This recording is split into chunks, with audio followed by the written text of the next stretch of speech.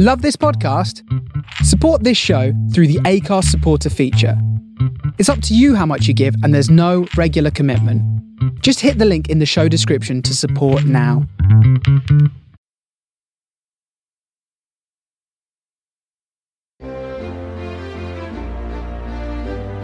Attention soldiers, sailors, airmen, Marines, and coasties. The holiday season is right around the corner. And some of you might be wondering, how am I going to afford to travel back home to visit my loved ones? Have no fear. Holidays for the Heroes is here. Last year, Holidays for the Heroes received donations from patriotic donors, and we were able to send 65 armed service members with a fully paid round-trip ticket and got them home for the holidays. Wait, but what's the catch, you might ask? Buckle your parachute strap. There is no catch and no hidden fees. Just contributions from good old-fashioned Americans who want to help heroes like you and show their appreciation for your service. If you're an active soldier and want to register, or an individual who wants to be a part of that growing group of patriotic donors, please go to www.holidaysfortheheroes.org. That's www.holidaysfortheheroes.org.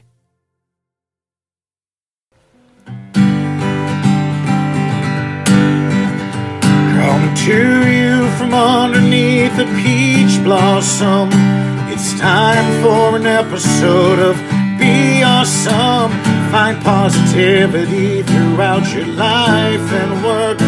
Just like our mascot rooster, Steve the Jerk. Hello, Be Awesome listeners. This is your host, Joshua Peach, for episode 91, and this is going to be yet another good one because they're all good. They're actually all awesome. This is going to be fun for me. My guest today is Drew Amoroso, and I just met Drew in the last month or so.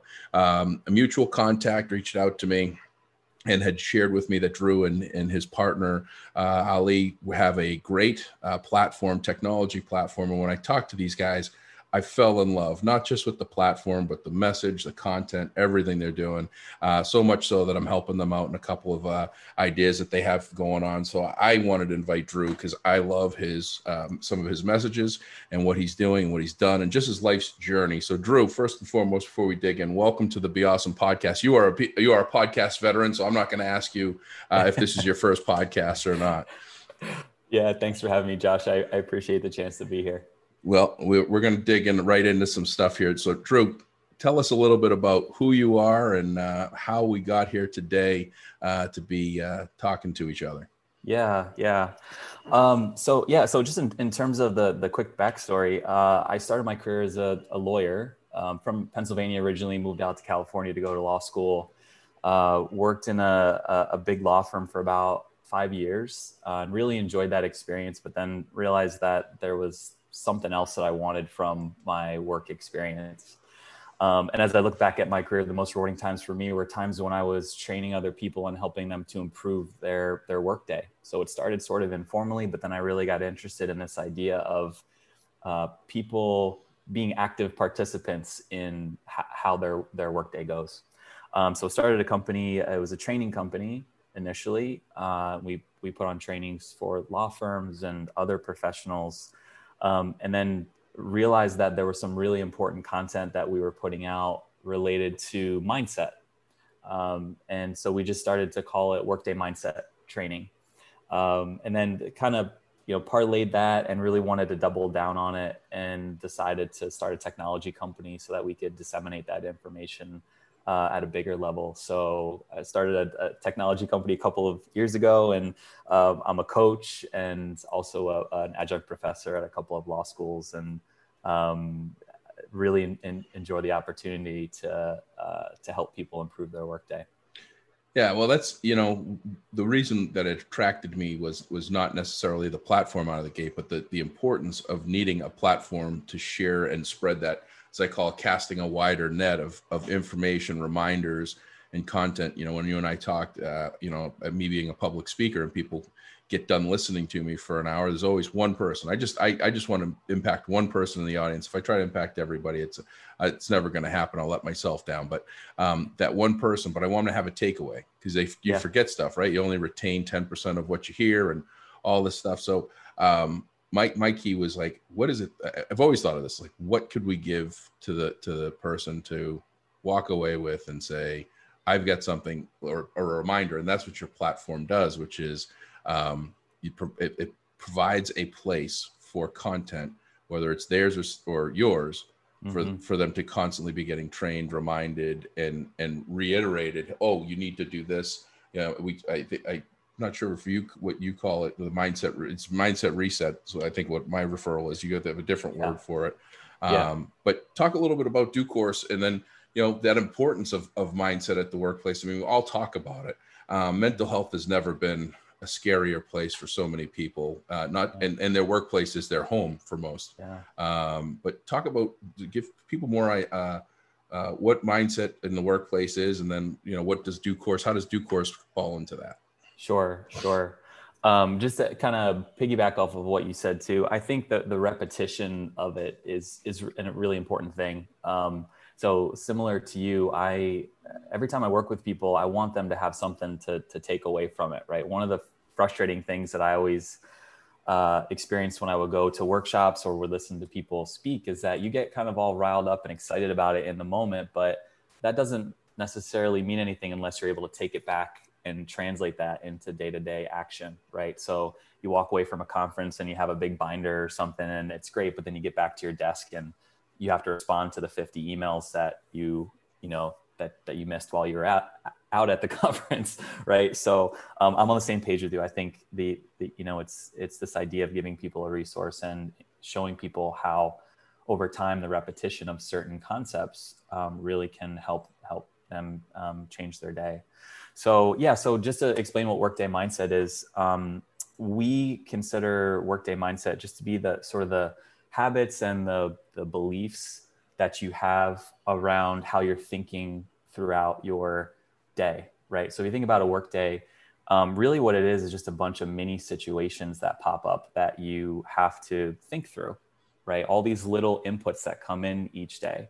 And the way that you choose to think about those inputs changes the trajectory of your day, right? And we can get so caught up in how we're thinking about our day because of beliefs that we've been taught that work is supposed to be hard, that you have to suffer at work, right? There's all this big narrative around work is hard, you need to be serious, and you can't hold space necessarily for enjoying work, right? But also being a serious professional, right? There's a lot of narratives out there around it.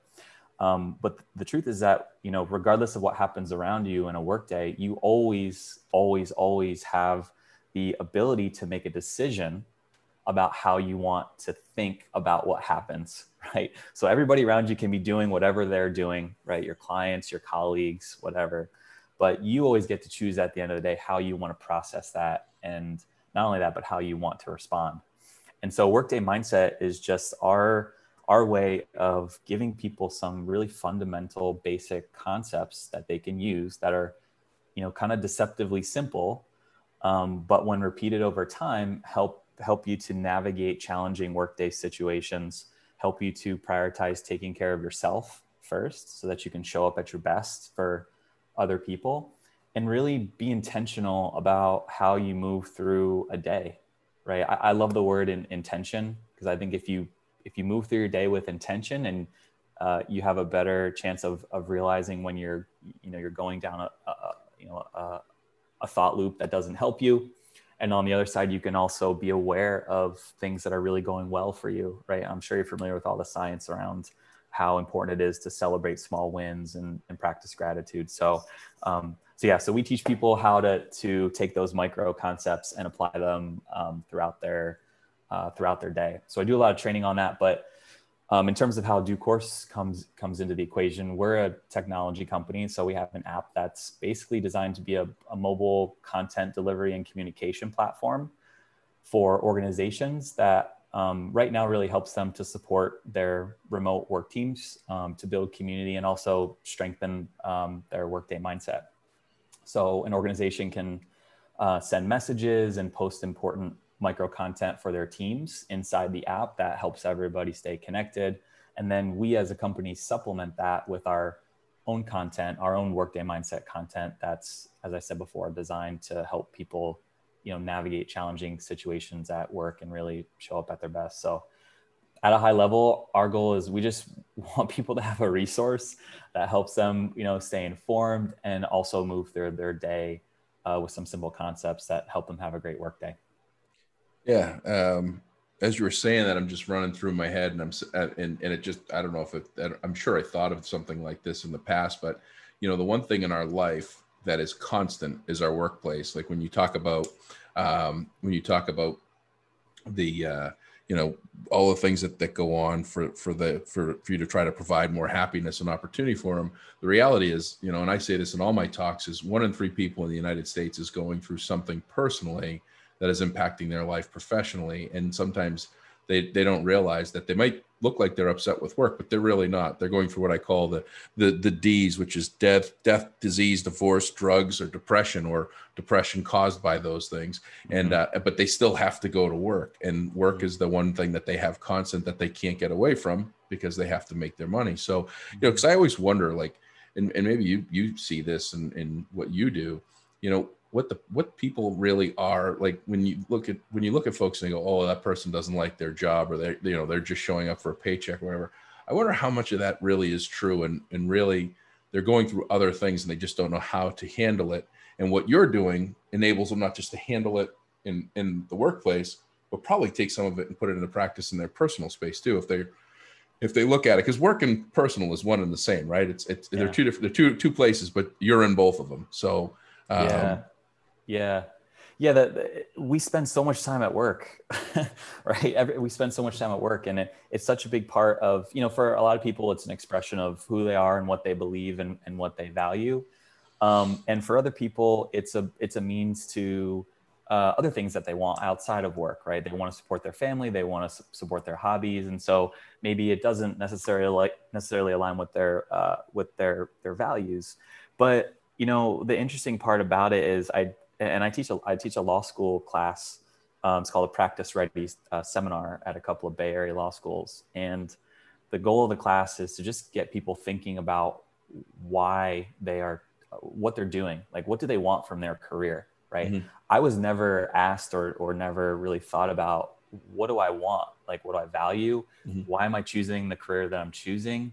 Right. And it seems like such a simple question, like, oh yeah, you would think through that. But I think there's a lot that's wrapped up in that, right? Beliefs about our own abilities and things we've been told, and, things we believe about what we're able to accomplish.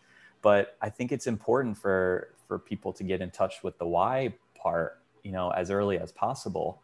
And, if your goal at work is to do a certain kind of meaningful work, or if it's to, make money to support your family, whatever it is, that's great. But kind of staying connected with the why part is really helpful. And so I think for people who are unhappy at work, part of it is because they're not really in touch with what that is, mm-hmm. right? Maybe they have never thought about it, or they feel trapped in a situation where they're not able to get out of it and actually do something that is aligned with their why. But yeah, we spend so much time at work. It seems to make sense to really pursue that with as much intention as we can, and with as much purpose as we can, because it just, as you said, it's like the keystone of your day right. in many ways. So, getting that straight affects it ripples out into all the other areas of your life. Yeah. And I don't think many people do those two things. I don't think many people do explore their why. And I think the ones that do, many don't realize that that's a blueprint to change as time goes on. I think that many feel like this is the path that I chose, and this is the path I need to stay on, not that this is the path that I chose right now. And there's going to be lefts and rights that I have a choice to make, and I should be open to make them.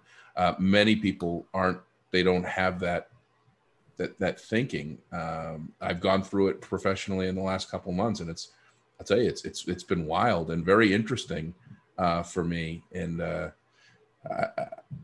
don't know. I just kind of think it's at 45. I think I got I think I have a couple of whys still in the back pocket that are going to probably come out and rear their ugly head and say, yeah, that was your why then. This is your why now, and start looking. Yeah. What are your thoughts on that? Yeah, I love that you brought this up. I think it's incredibly important. I actually just taped a podcast it's called Embracing Inconsistency. And I think there's this narrative out there that if you want to be taken seriously, right, as a professional, if you want to be perceived as having your stuff together, then you have to be consistent, right?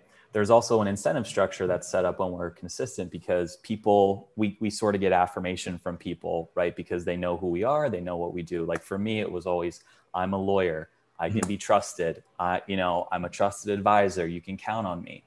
And so the moment that we have any inkling to change and to pursue a different why, it disrupts that whole incentive structure. And we wonder if people will still like us, and will they still, appreciate us for who we are. But, if you think about what growth means, like the definition of growth is consistently being inconsistent, right? So we're inconsistent all the time. I'm different than I was 5 minutes ago, than I was 30 days ago, than I was a couple of years ago. And so there's nothing wrong with being inconsistent. It's actually like I think it's recognizing that and celebrating it is one of the best ways, the best paths towards self-affirmation, right? Is that you're different than you were before. And it's okay if you want to pursue something that wasn't aligned with what you know now, because you have a whole new information set that you didn't have when you made that decision in college or in grad school or whatever. So I just think this idea of inconsistency is something that people look at and they're like, oh, I'll be perceived as someone who doesn't have my stuff together. But I think we have to embrace inconsistency. It's natural for us to do that. We want to continue to be happy. And asking yourself questions a lot, and making sure that you're, when you said reaffirmation, I think, reaffirming that, hey, this is like, I wake up, I didn't think after a 17-year career, I didn't think that I'd wake up happy every day in a completely different market, doing completely different things, talking to completely different people all over the globe.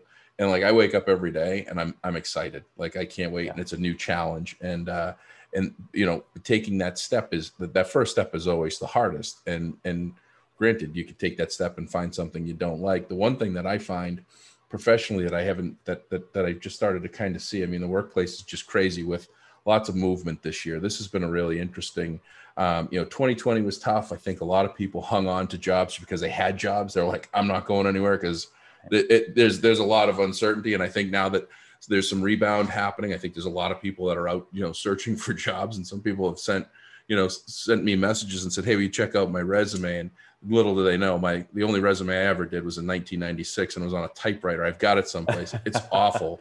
I've been very blessed in that fact that I didn't have to put, who I am on a piece of paper. But I look at some of these resumes of people that are great people, genuine, just fantastic humans. And they put all this stuff on a piece of paper to get in a door, to get a job that they may or may not like. And they forget through this whole process that they have a choice too. They have a choice to choose whether or not they want to work there. Not that they want to be given the opportunity at a job to work there because they don't know if it's going to make them happy. And I don't think I think the hiring process, to me, I think the whole hiring process overall is just flawed. Like, I think it's just, and this is coming from a very uneducated 5 years to graduate high school, community college dropout. So I can say it's flawed because every job that I thought I ever wanted required a college degree, a piece of paper and a frame on the wall, but I think it's really flawed because it's not like when I get to the rare occasion that I get to interview someone in my day job, I don't ask them about work stuff, and I think that whole HR stuff, I mean, I don't ask them how old they are or what their family looks like, but like, what makes you happy in the day? Like a perfect work day, what would that look like for you? Like, if you could paint a picture, none of us want to read the future and be able to tell, what my 5-year plan is going to be, because we know it's never going to happen that way. Right. But if we can say to you, what would make you happy in a year from now? Like, what would your workplace look like?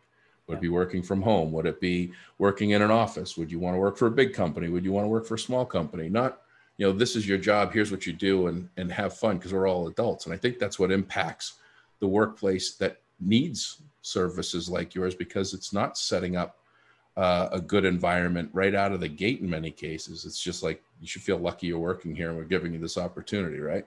Yeah. Yeah. I hear that really clearly. I have done a lot of interviewing over the years, and the questions that I would ask are similar to the ones that you would ask, right? Like, you can see if someone's qualified from their resume, right? But I think you kind of want to get to the heart of what are you interested in? Why are you here? Do you feel like you're, someone who would thrive in this environment?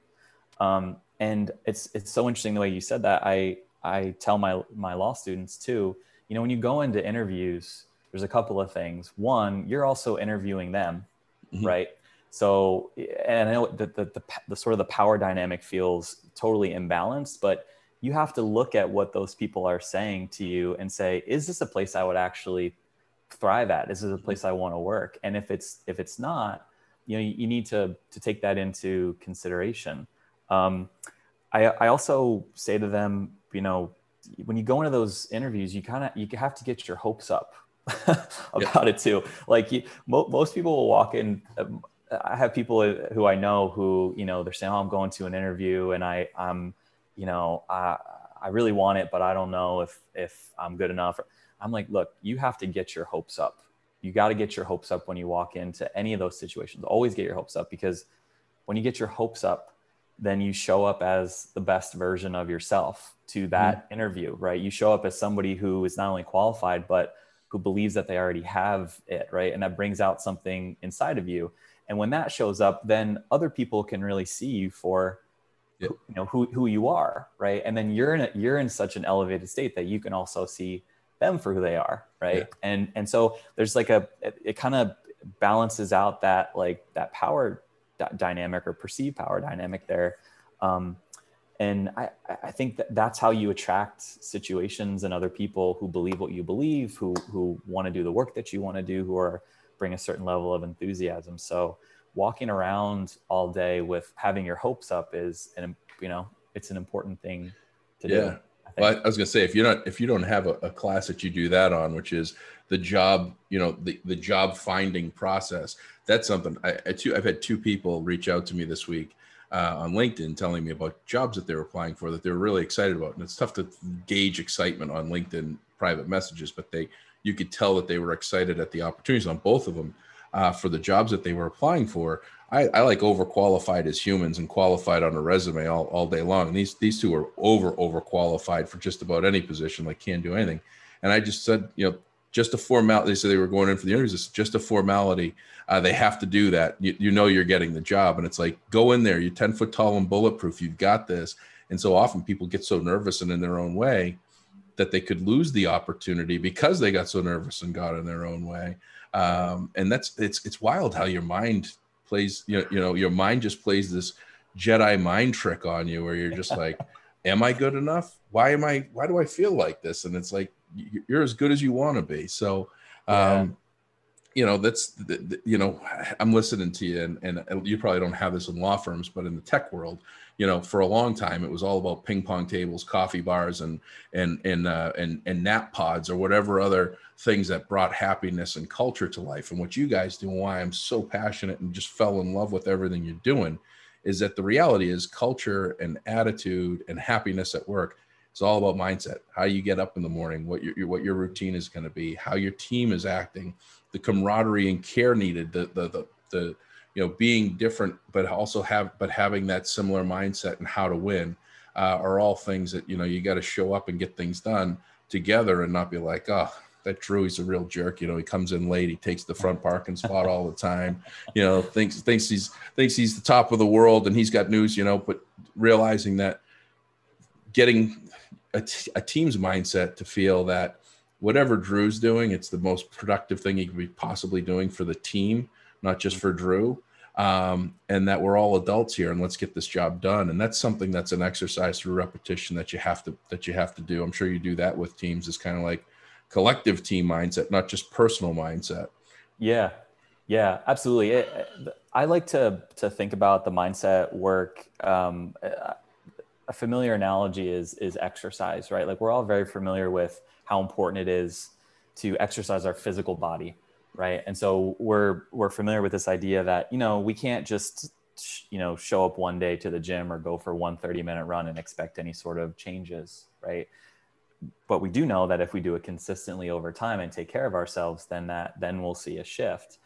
And it's just really interesting to me. I agree with you that I think at the heart of everything that happens in a day is the way we think about it, and the way that our mindset is attuned.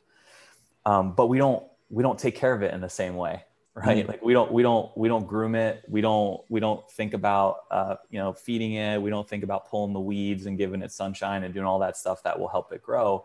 And for most of us, we don't have a consistent practice around it, right? Mm-hmm. But imagine if we all could, had a way to take care of our mindset for 5 or 10 minutes a day in a way where we could, get a lot of the things out, like old stories, old beliefs, like how to process things that, pain points that happen throughout a day. Imagine if we could practice that for, 5 minutes a day, even in the same way that we would take care of our physical body.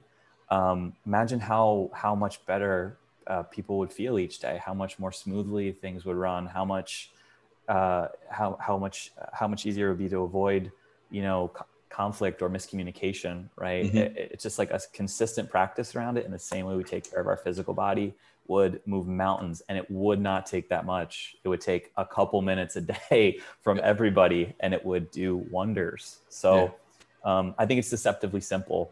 It's not easy, but it's because it takes practice and you have to get over some stuff, but I think it is deceptively simple. I'll tell you, as I'm listening to you, I just come up with a couple of thoughts in practice. And I want to ask you, I want to get back, if I forget, to ask you about how often to practice or to train on this and things like the Calm app. But one of the best things that I found if you're in this for the long haul, if you're in a business and you're saying, hey, I want to be in this for a while, one of the greatest tricks that I had unintentionally was I got a locker. So I was with an education software company. So I got a school locker and I had it wrapped as a time capsule. And we did it in 2005. And it said, do not open until 2010. So it gave a place card. And in 2005, we collected all the things that were going on, news stories, our clients, the size of the business, everything, our problems and challenges that we face, the current training plans that we had. And we closed the locker and locked it up. And then in 2010, we opened it, and we were amazed because we also had a questionnaire. We had a questionnaire that we gave our clients and our employees at the time. We only had like 40 employees at the time or something like that. A questionnaire was like, how many clients will we have? How many employees will we have? How many this. Think about in 2005. When we opened in 2010, we were amazed at how much more we accomplished and how much greater we were and how much more good we did in the world. And we had that to go back to. And so when you go to 2015, you go, and it's got to be something visible. It's got to be something that's front and center that you walk by and you go, what the heck is that? When somebody's talking to you, you go, oh, that's our time capsule. Do you want to see something really cool? And you open it up and you go, wow, look how far we've come. Because if we think about today, it's really hard for us to think of how much better we are than yesterday without that visual. I got my mother the Storyworth. I don't know if you've heard of this. This is one of the greatest. This is the single. So anybody out there that has either a family member that's getting older or a person that you really just like admire and you want more of their story, go to storyworth.com. This isn't a paid advertisement. It's really cool. It's like $89. And what it is they every week they'll send a question. You can choose the question or they pick it. They'll send the question to the person that you choose, and that person responds, and they can put pictures. And at the end of the year, they give you a hardcover book. It's all of the collection of the 52 stories of the questions. So now you have that you can open it up and like with my mother, my father's and kind of, he said his failing health, he's got dementia, and his library, the library is closed. I'm never going to hear his stories about, when he was in Vietnam or as he was in sales and all that stuff. And I heard a lot of those stories, but they're not, so the book's there. And so capture as much as you can from today and yesterday, so that when you look tomorrow, you can say, wow, we got through a whole lot, especially with this whole pandemic thing. Like, think about 5 years from now when we try to relate or tell stories at the bar and hang out and be like, hey, remember the time we had to wear masks everywhere we went? We were stuck in our house and all the world was falling apart, and all these things. Nobody's going to be able to really think about that visually. So you want to have something in front of you that you can look at and have as a, wow, we really got through a lot. We should be proud of ourselves. Because that whole thing, when you said earlier, I'm starting this new content about always find time to celebrate. Even the small wins are a big deal. That's huge. But no, the time capsule is my tip and trick. That's my freebie. But my question to you, and this was our first conversation that you and I had that kind of triggered my interest, which is the Calm app, right? Everybody's got it. It's all sitting. It sits on everybody's phone. But very rarely do people actually open it up and put it to use and put it into practice. And that's why I like your platform. And with that question is like, how often should people be practicing, digesting, and looking at, mindset in the workplace and bettering themselves in the workplace? Is it a daily thing? Is it every 4-hour thing? Like what's the best practice for that? Or is there a best practice? Yeah, it's a great question. I think it varies from person to person. I like the idea of incremental progress, right? I think if you think about what all of the inputs that we have to manage in a day, right? Making room for something new and unwinding some of the old habits that we have in order to make space for it, even conceptually, is a challenge, right? There's just so much friction that happens when you try to introduce anything new into our day, not to mention all of the competing interests that are out there, right? Things that are competing for our time. I think there's two. So with that in mind, and if you've read the science behind a lot of this, right, you have to kind of incrementally introduce these sorts of things into your day. I really am a firm believer in just a couple of minutes a day. So, 3 to 5 minutes a day, I think is helpful.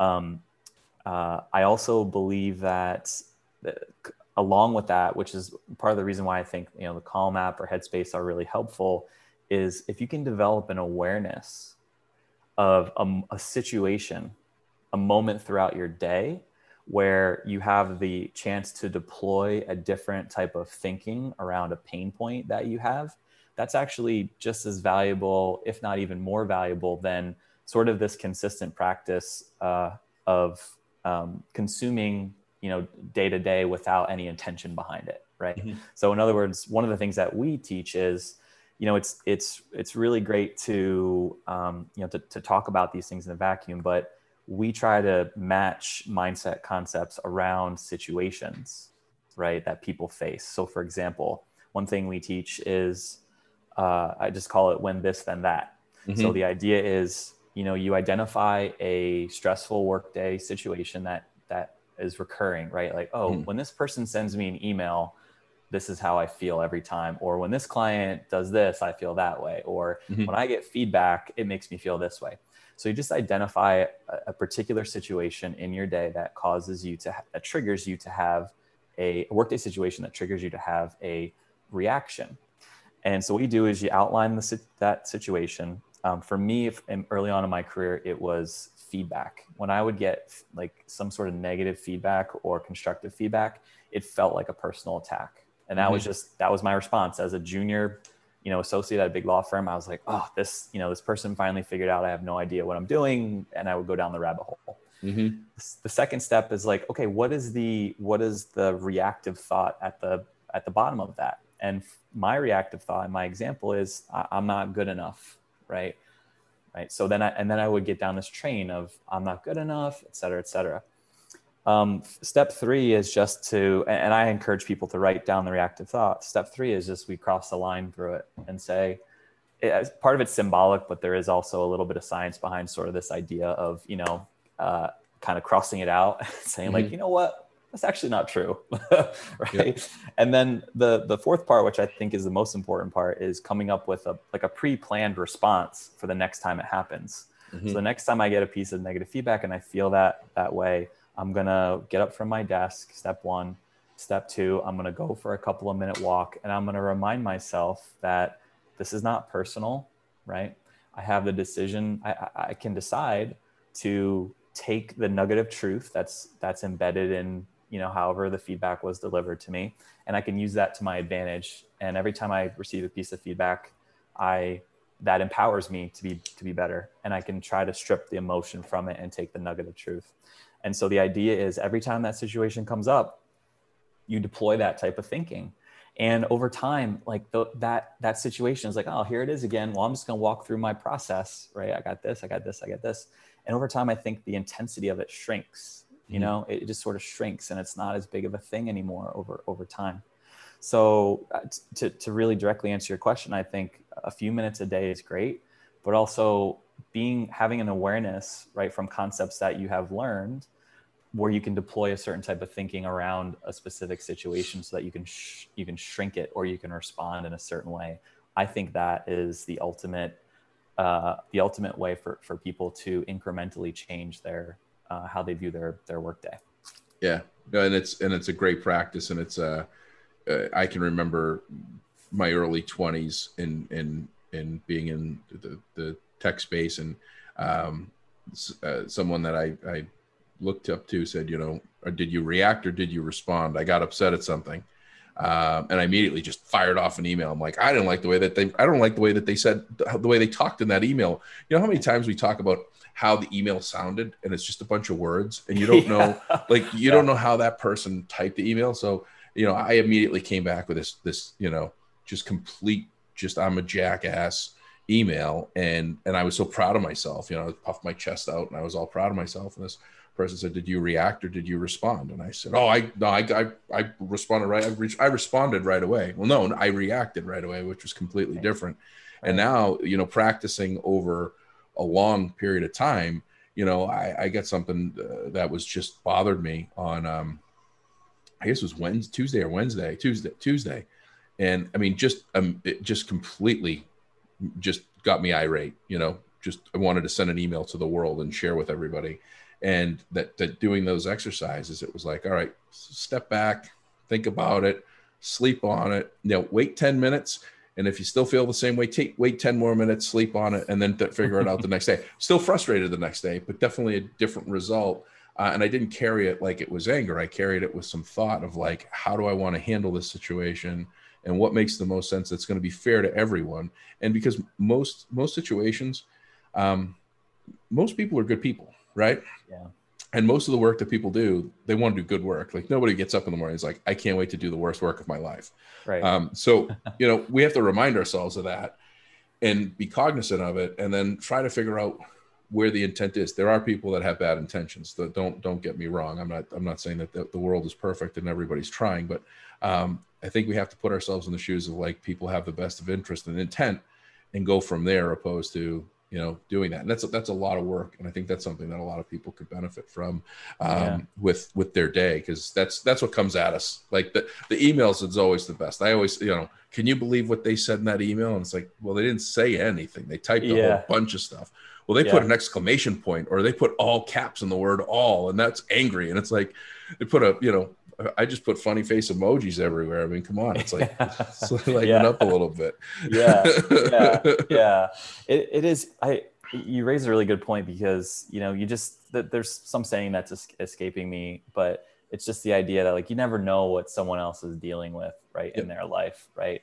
So people who are well-intentioned do things in the same way that we're well-intentioned, and we do things that are not aligned with who we normally are, or how we would normally respond, or how we want to be, received. And so I think keeping that in mind is a great practice. It's hard, right, to do that, but I think it can be a challenge, but I think it's absolutely a great way to move through, to sort of move through the day. And I think too, the other part too, as you were talking, I was thinking, one of the really great things about mindfulness is your ability to kind of just step outside of a moment and be an observer of how you're feeling, right? So instead of being caught in that moment of like, I am so angry that this person did this, through mindfulness and some of the techniques that we teach, you can kind of step out and say, okay, like I'm observing what's happening right now, and it's this and this and this, and you can kind of diagnose it in a way where you're not so frenzied that you can't see it. And it may not immediately blunt the feeling, but at least you can see it for what it is. And to your point, respond, which I think is a really valuable, really valuable part of a mindfulness practice, and just having some, increased awareness too. But again, those are things that to be worked toward. They're not, and you have to continue to work toward them consistently, or else we lose sight of them. Well, before we wrap up, I got one or two things that I wanted to do, which one of the things, the first time that you talked, and I think I'm guessing you knew you said it, and then you just said it before we started. And one of the reasons why I'm interested in talking with you guys and helping where I can is you make a comment of, we want to make people happier. I think that's what the line, I think what you said, we want to make employees happier. Mm-hmm. And before we started, I said, well, you want to make employees happier, you got to start with the kids. And so you founded something really cool. You're part of something really cool that helps kids that honestly I never would have thought of. And then when you told me about it, I'm like, well, that makes absolute complete sense. So tie me in with Stand Up Kids. Tell us a little bit about what that is. How do you come up with it, and how it's going? Yeah. Thank you for asking. I am so pumped to talk about Stand Up Kids. So I'm the president of a nonprofit called Stand Up Kids. I'm not the founder. It was founded by husband and wife combo named Kelly and Juliet Starrett in San Francisco. They are experts in the movement and mobility world, like world renowned for the work that they do on movement and mobility. And basically the idea is we raise money to replace sitting desks in elementary schools across the country with standing desks, right? So our mission is to get every public school child at a standing desk or having access to a standing desk in the next 10 years. And the reason why that is so important is because if you look at the science behind things like childhood obesity, some of the like musculoskeletal issues, right? Some of the attention deficit issues that kids are experiencing throughout a day and in school, a lot of it has to do with sedentariness, right? Sitting all day long is so destructive, not only for adults, but especially for children, right? Kids were not meant to be sitting in small desks. The desks that are in elementary schools were designed, the only design thinking that went into those desks is that janitors were able to stack them on top of one another, right? There's nothing about the human body or how the human body should be moving that went into the design thinking.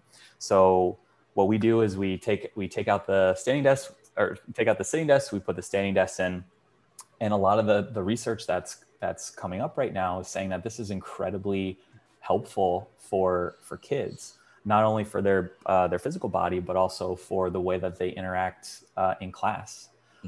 So we had the first all standing desk school ever in the world that we funded in Marin. Most of the areas where we go in and do this are areas where the kids are, they lower socioeconomic areas, like really areas where the kids really need this. The teachers report back to us that the kids absolutely, they love it.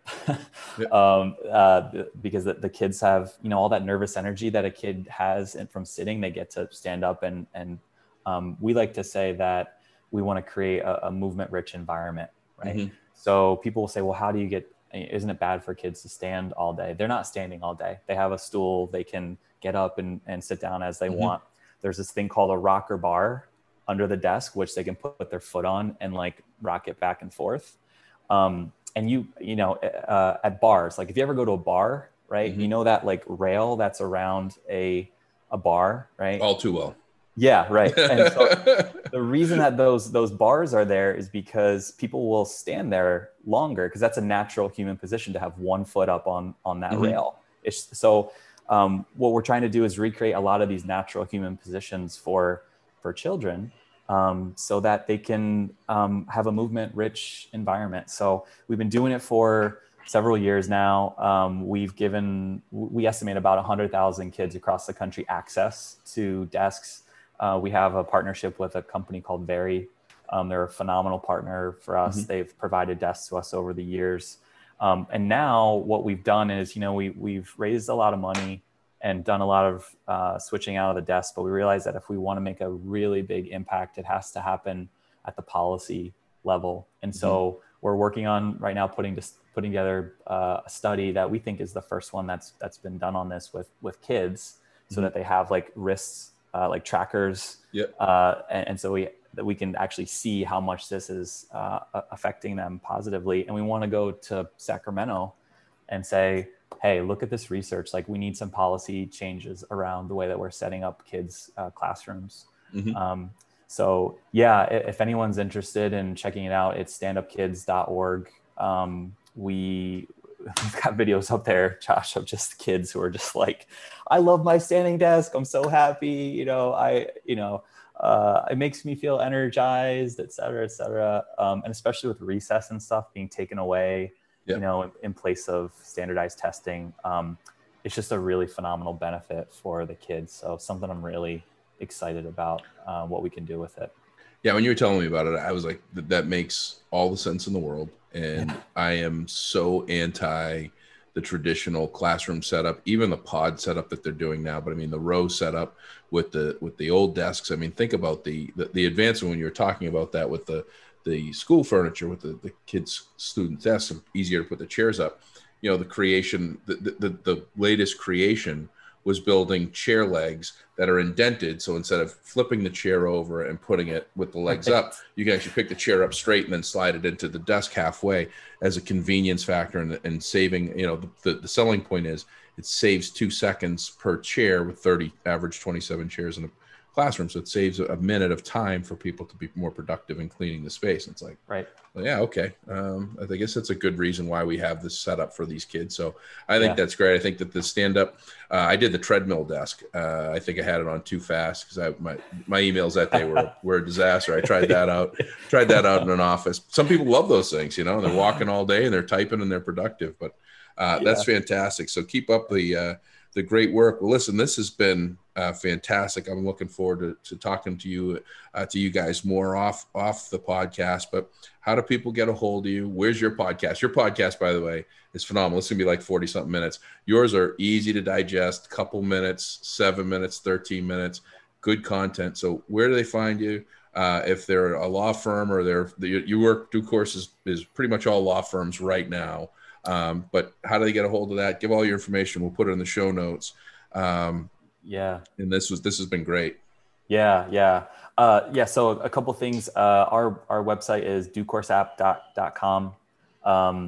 And that's where you can learn more about what we're up to. My website is drewamoroso.com, and I have a whole bunch of resources there for that are designed again to help people with workday mindset, and some other resources on how to improve your workday. The name of my podcast is the Workday Mindset Podcast. And we're on all the normal places where you would find that. And I speak a lot on these issues. I have this thing called 11 at 11 on Monday mornings on Instagram Live, where I offer just, one thing you can do to work on your workday each week. And for anyone who wants to reach out to me directly, I'm just drew@drewamoroso.com. And would love to talk with anybody who's interested in learning more about how to help, improve the work days of the people that you work with, your workforce. So I appreciate the opportunity, Josh, to be here. This was awesome. Great conversation.